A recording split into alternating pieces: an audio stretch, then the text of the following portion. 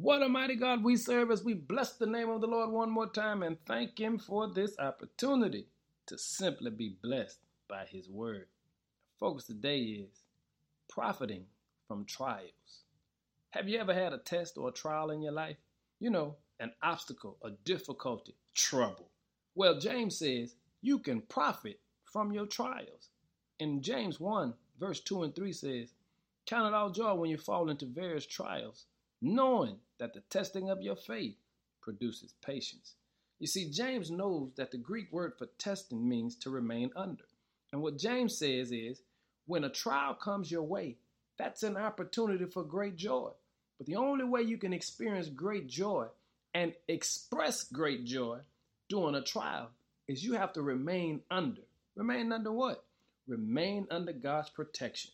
Remain under God's instruction. Remain under the love, the power, and admonitions of the Lord. Because when we remain in God, what we come to know is whatever comes our way, God has already handled it. And because we know God is already in control, He says, man, you can profit from this trial. Because what you can tell the world is, I may go through it, but God will bring me out of it.